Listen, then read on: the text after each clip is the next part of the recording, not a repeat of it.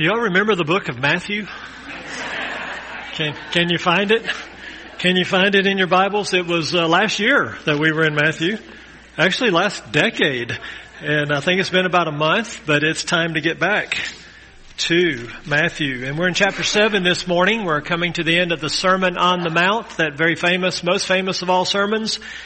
And kind of as Jesus now begins to wrap up that sermon and conclude that sermon with some invitational type calls and warnings as it goes out there to the multitudes on the hillside.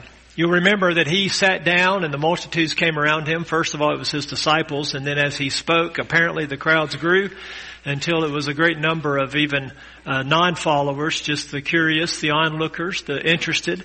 And then so as this sermon comes to a conclusion, really beginning in verse 13 through the end, Jesus begins to shift to an invitational type mindset.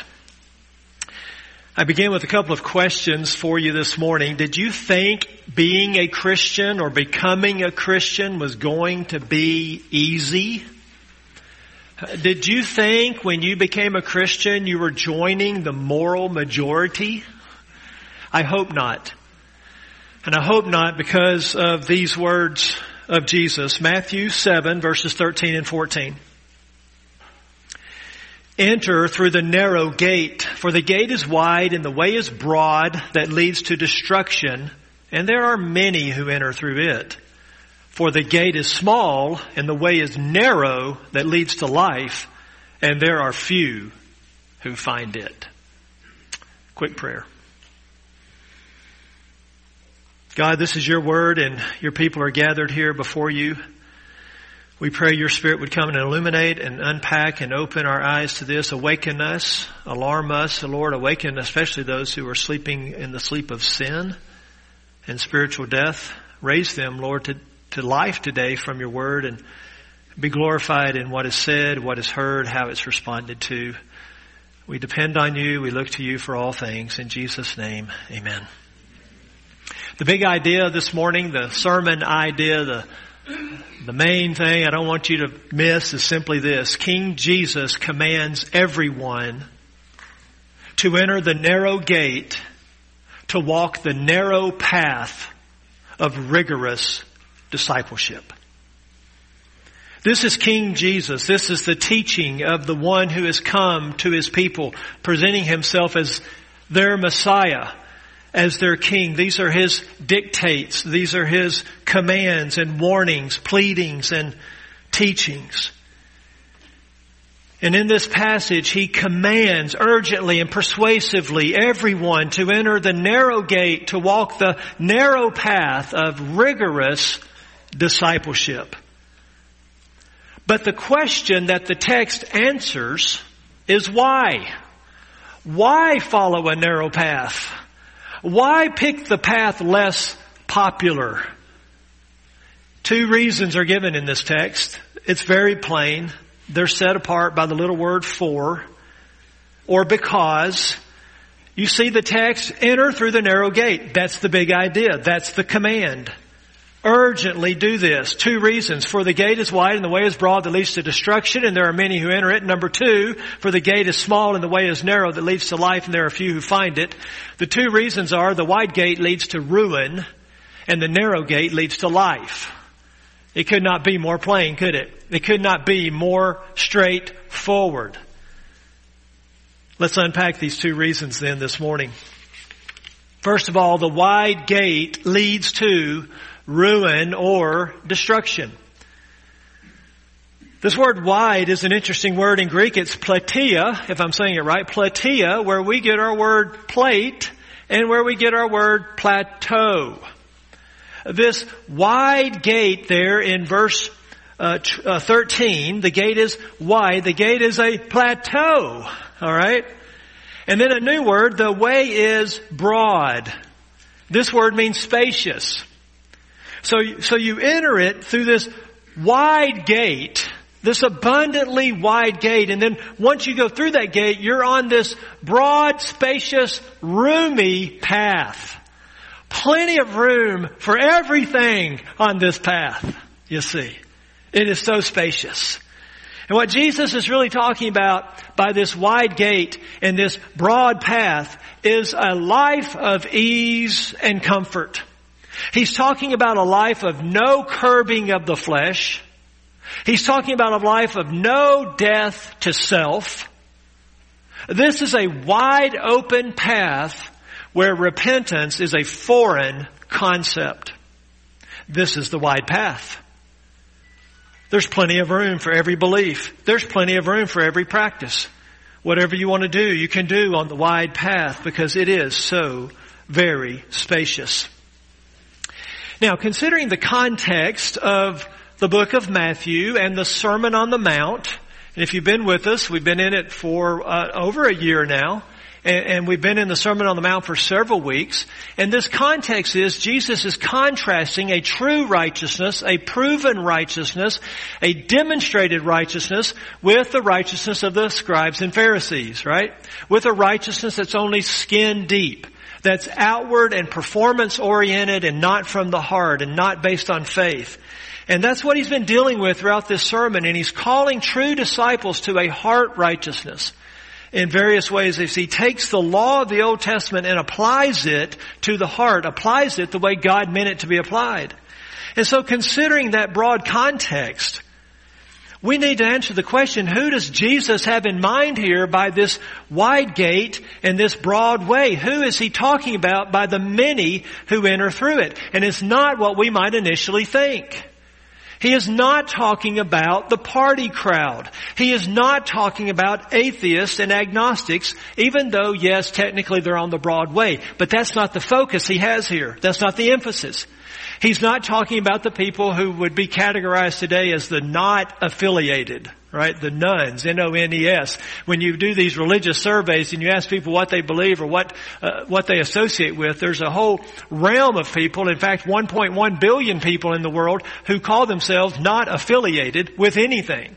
But Jesus is not focused on them here. Considering the context and considering that he's pleading with people to have a righteousness in contrast to the righteousness of the Pharisees, what Jesus is focused on here is the church crowd. He's focused on the synagogue crowd, if you will. He is really honing in here on the scribes and the Pharisees and those who are like them. The people here on the broad path he has in mind are people who embrace and believe in their own righteousness.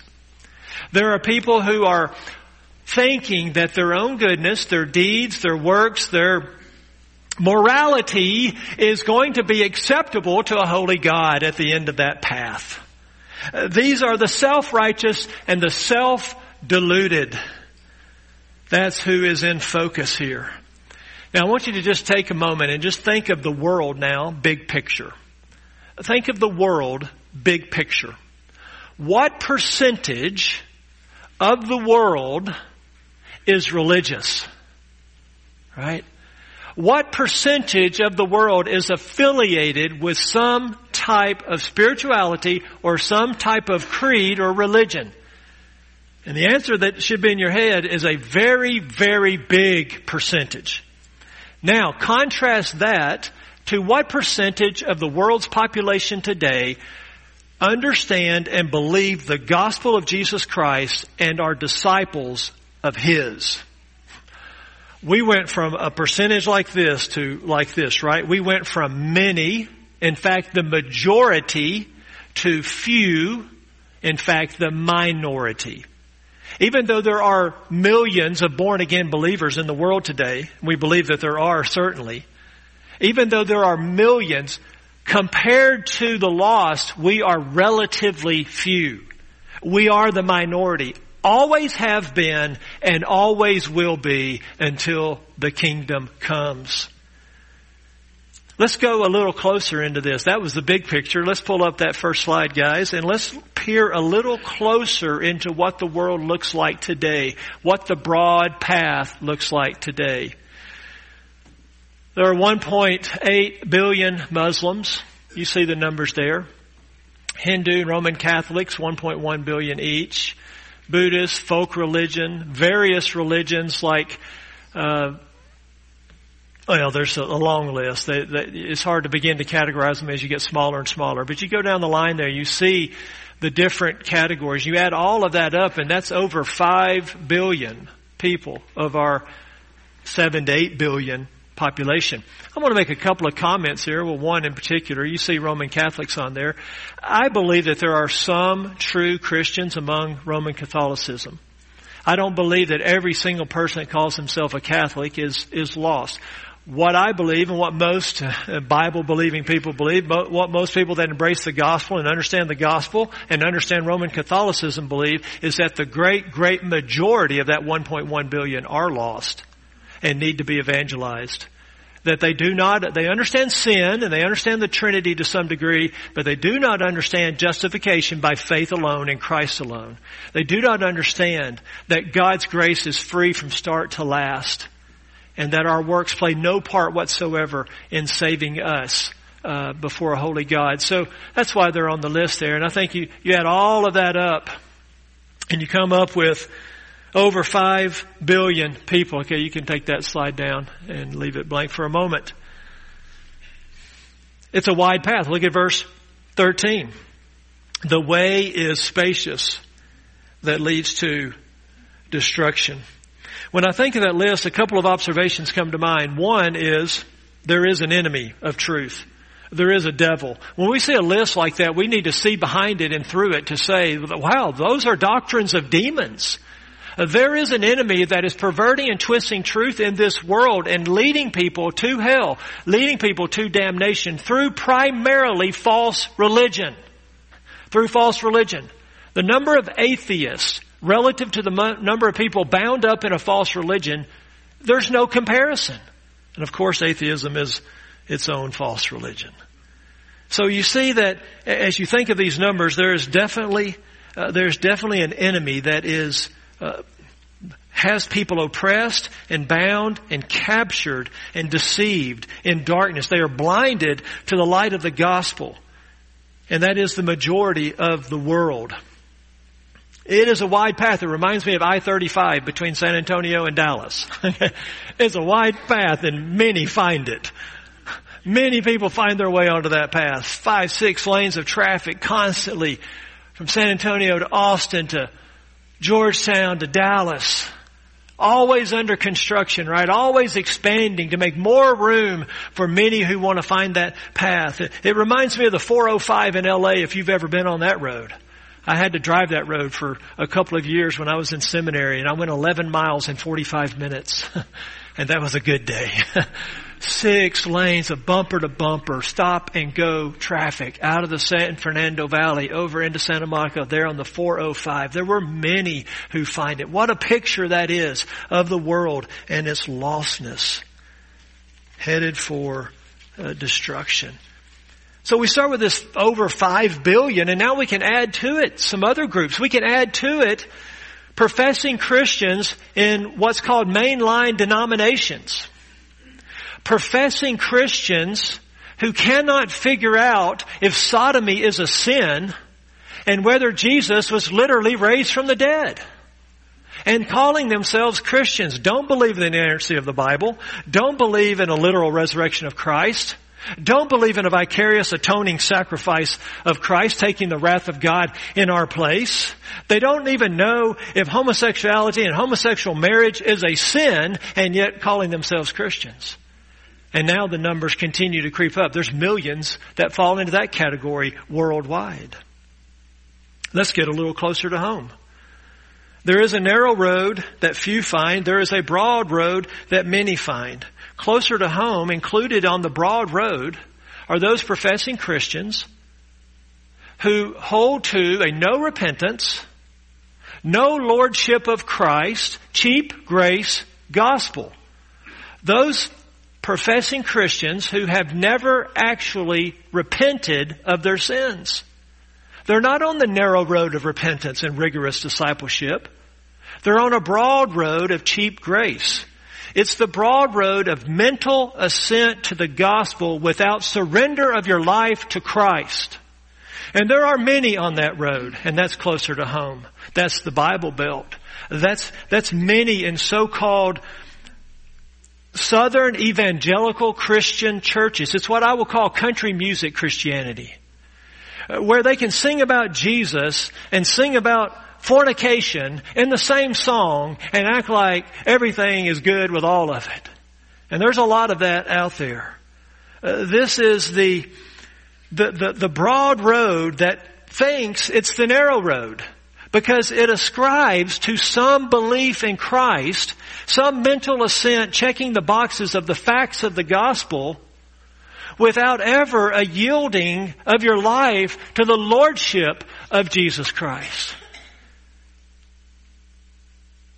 I want to show you a slide that I think really illustrates this in a real life example. And this is a slide by Paul Tripp, and I'll read it and you can follow along. He says, this is what happens to the teenager who goes through the teen years fairly well under the careful love, instruction, and oversight of Christian parents, only to go off to college and completely forsake his faith. I would suggest that in most cases he has not forsaken his faith. In reality, his faith was the faith of his parents. He simply lived within its limits while he was still at home. When he went away to school and those restraints were removed, his true heart was revealed. He had not internalized the faith. He had not entrusted himself to Christ in a life-transforming way. In my words, he had not entered the narrow gate. College was not the cause of his problem. It was simply the place where his true heart was revealed. It's Paul Tripp from Instruments in the Redeemer's Hands. That is a classic and well-known illustration of exactly what I'm talking about. Where the faith is arm's length. It's someone else's faith. It's not your faith. Where the repentance is not real. This is the broad path. This is the crowd Jesus had in mind here. It is the church crowd he is addressing. This is the natural path. This is the easy path where I can have Jesus and my sin. And feel very comfortable with both, you see. This is what we would call the tolerant path, right? The tolerant path. Oh, who are we to judge? Who are we to question? Come on in. The path is wide. It's spacious. And the majority take this path, but don't you take it. This path is a lie. This path is a trap. This path leads to death. It leads to ruin. It leads to eternal destruction, where the spiritually dead enter eternal death and eventually end up in the lake of fire, never ever to come out, because they did not surrender their life to Christ. Salvation happens when we trust in Christ with the whole of our personality and our being. All of us is given over to all of Him. And salvation happens simultaneously when we turn from our sin. And this repentance and this faith are the two sides of one coin called conversion. It goes beyond head knowledge. It goes beyond mental assent. It goes beyond, I go to church, I've been baptized, my parents' faith, my spouse's faith. It becomes personal and real, and you become a broken person inside because the Holy Spirit has convicted you of your deserts of damnation. That no one deserves to go to hell more than you do. This is what the Holy Spirit does. He comes to convict the world of sin and righteousness and judgment. And until you've been convicted of sin and righteousness and judgment, there is no way possible you're a Christian. It is impossible to become a Christian on your own. It is impossible for someone else to make you a Christian. You don't morph into being a Christian. You don't ease into being a Christian. You become a Christian when God the Holy Spirit convicts you of sin and righteousness and judgment. And this conviction is what leads to repentance, which leads to life. It is a narrow road which we must take. It is a narrow path that we walk. This is not the path of popularity. This is not the path of world acceptance. This is not the path of friends. This is a path that makes enemies. This is the path that makes people hate you. This is a path that makes people stop inviting you places. This is the path where you become ostracized. The student is not greater than the teacher. The servant is not greater than the master. The disciple is not greater than the rabbi. This is the narrow path. The big idea this morning is King Jesus commands everyone to enter the narrow gate, to walk the narrow path of rigorous discipleship. Reason number 2 is the narrow gate leads to unending life. Verse 14. The second reason is this way, this path, this road leads to, it has a destination, and it is the polar opposite of the other path. Where one was ruin, this is life. Life, life, eternal life, abundant life, glorious life, joyful life, satisfying life, fulfilled life, life eventually in the kingdom with God present, life in His presence, where there is no death ever again. Now this is some interesting words here Jesus uses. He says, first of all, the gate is small. In the New American Standard, it's a good translation because it's a different word than the next word. So the gate itself is small, and then the way or the path is narrow. And I want you to look at that word because it's a different word than the word small. It's a narrow road. What it literally means is it's a tight path. This word narrow means pressed in. It means oppressed. It means to be confined. A difficult path is what he's describing. Confined and pressed in. The root word of that word narrow is the word affliction or persecution. What Jesus is saying, verse 14, the gate is small and the way is an afflicted way. It is a persecuted way. It is a narrow way. It is a tight way that leads to life. And so we're walking this narrow road, and then one day it just opens up into this wide open life. Wide path people are like water. They find the path of least resistance. This is the only thing I remember from my geology class. Decades ago. This is why rivers meander.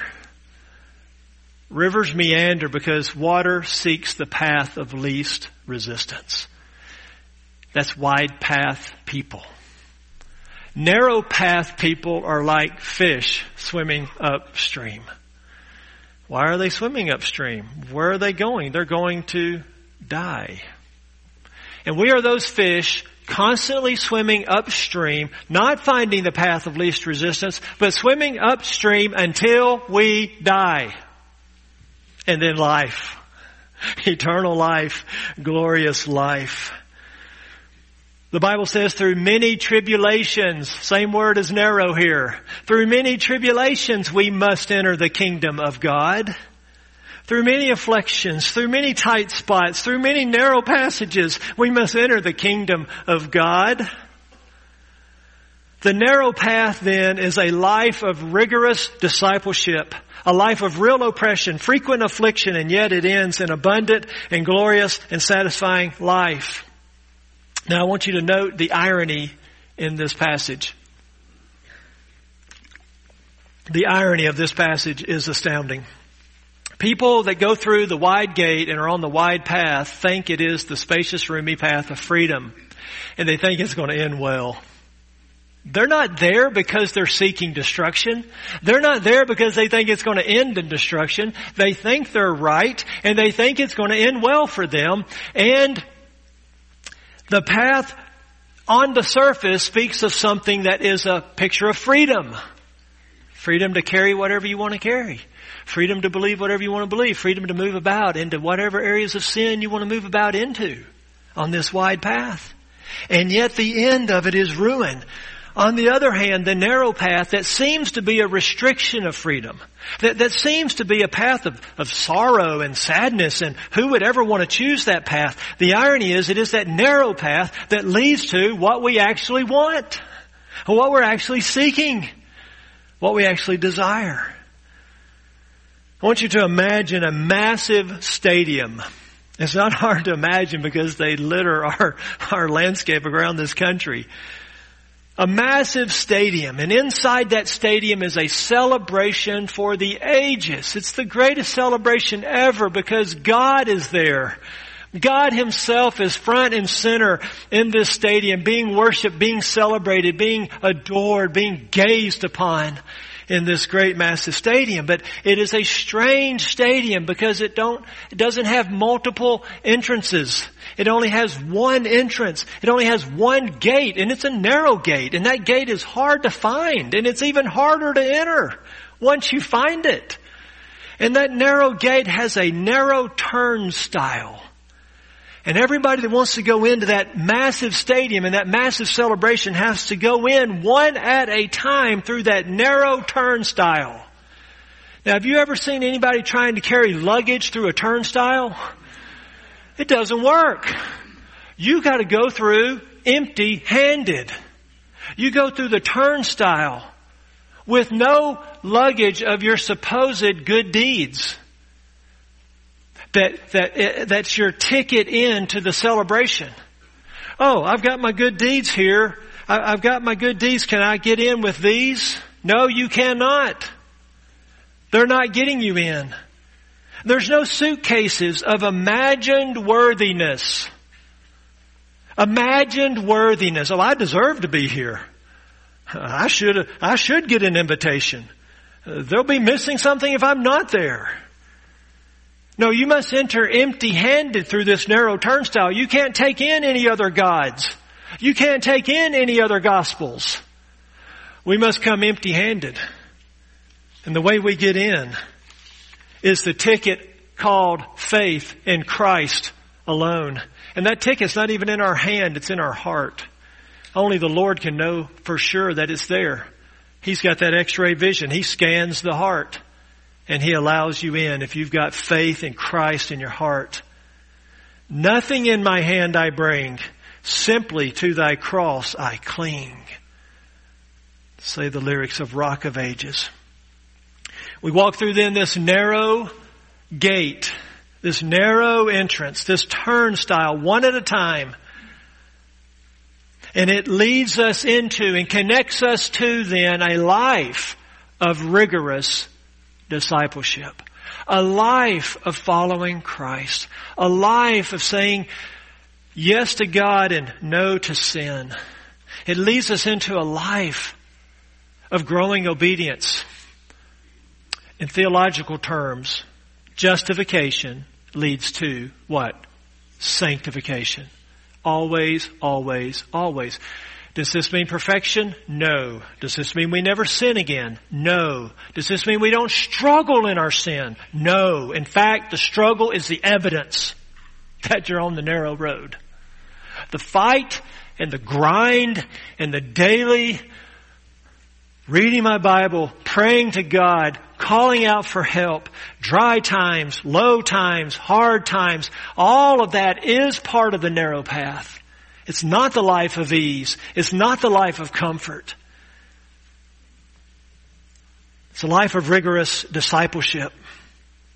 Now I want you to please note that you will look in vain for a third gate.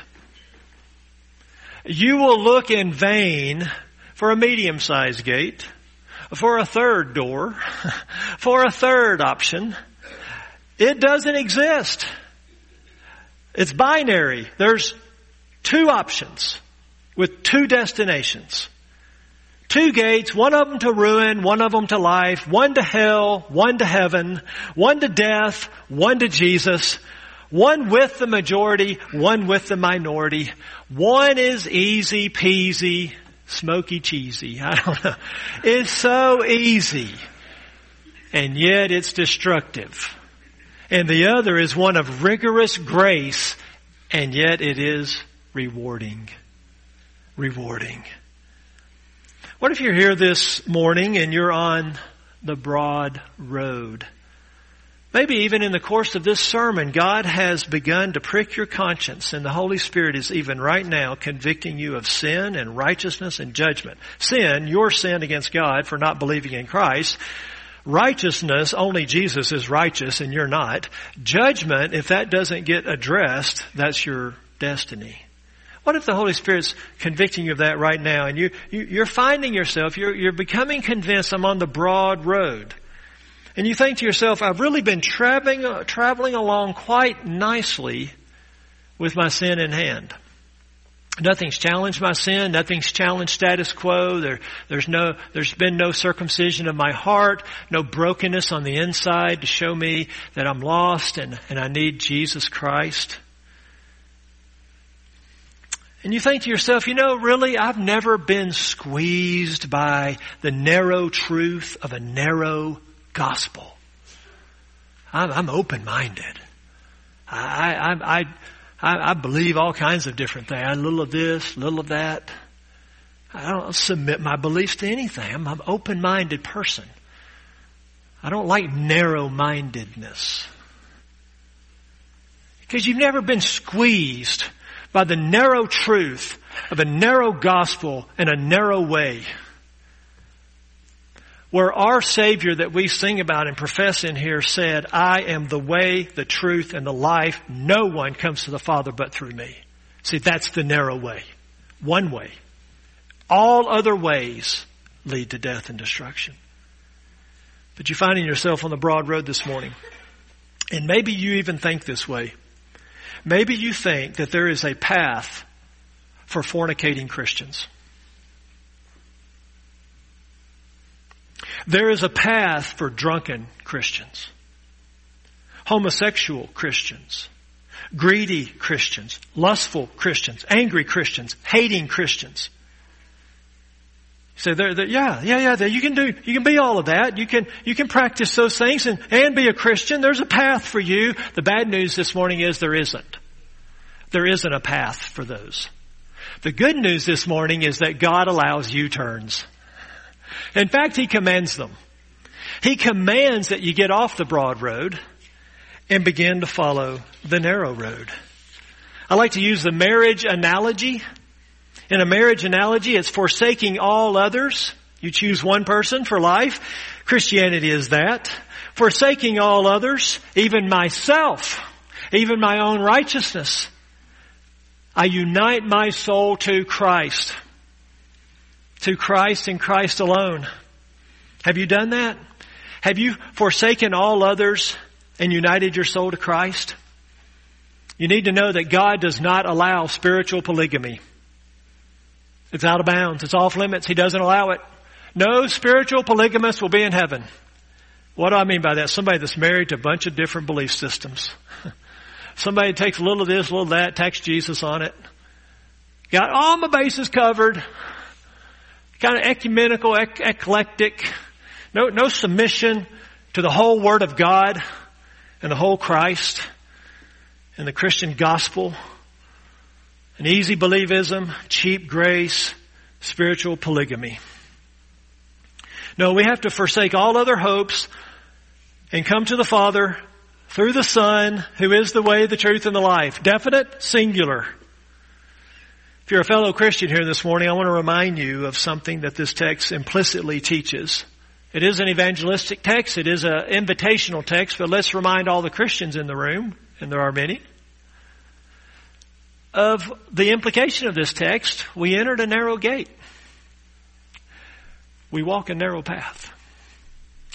It's going to come with hardness and affliction and tightness and difficulties, but it is the path of life.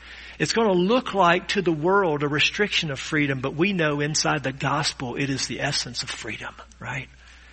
Freedom is not doing whatever you want to do. Freedom is being able to do what you ought to do. Freedom is being able to do what you ought to do. That's freedom. Freedom is being able to obey Christ by the power of the Spirit. So fellow Christian, I'm just here to remind you this morning, you're on a narrow road. It's not going to change until you die. It is a narrow road of denying self. It is a narrow road of taking up your cross to follow Jesus. That's what He said. He said, whoever wants to come after me must deny himself, must take up his cross and follow me. We could say it this way, it's a repentant faith and a believing repentance. I love that. I didn't come up with it. I don't come up with anything. I'm just a messenger. All right. It's a repentant faith. It's a repentant dependence. It's a repentant trust and a believing repentance. That I know when I turn away from sin, that's the best thing for me because I'm turning to the Lord. I believe, I trust. This narrow path is the path of abundant life, of true freedom, lasting freedom, real freedom, on the path of rigorous discipleship. Let's pray. Great God of heaven, for those of us on this path, we give you all the praise and all the credit. Text speaks here of finding it, and I think that's an echo of the joy we had when by your grace we discovered the narrow gate. And you gave us eyes to see that it leads to life and a heart to trust. And we thank you and we praise you. And Lord, we acknowledge that sometimes this path is hard.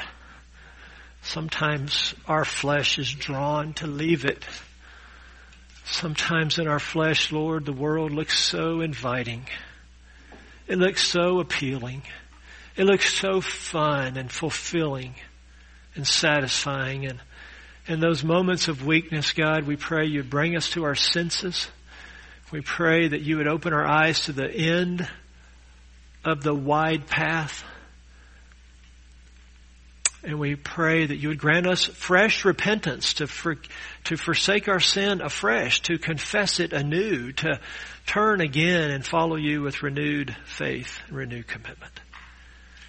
Father, we pray this morning for those here who are on the broad path, finding it to be quite spacious and roomy. We ask, God, that you would snatch them, grant them a U-turn, grant them an exit to get off of that, to come find the narrow path. We ask it in Jesus' name. Amen.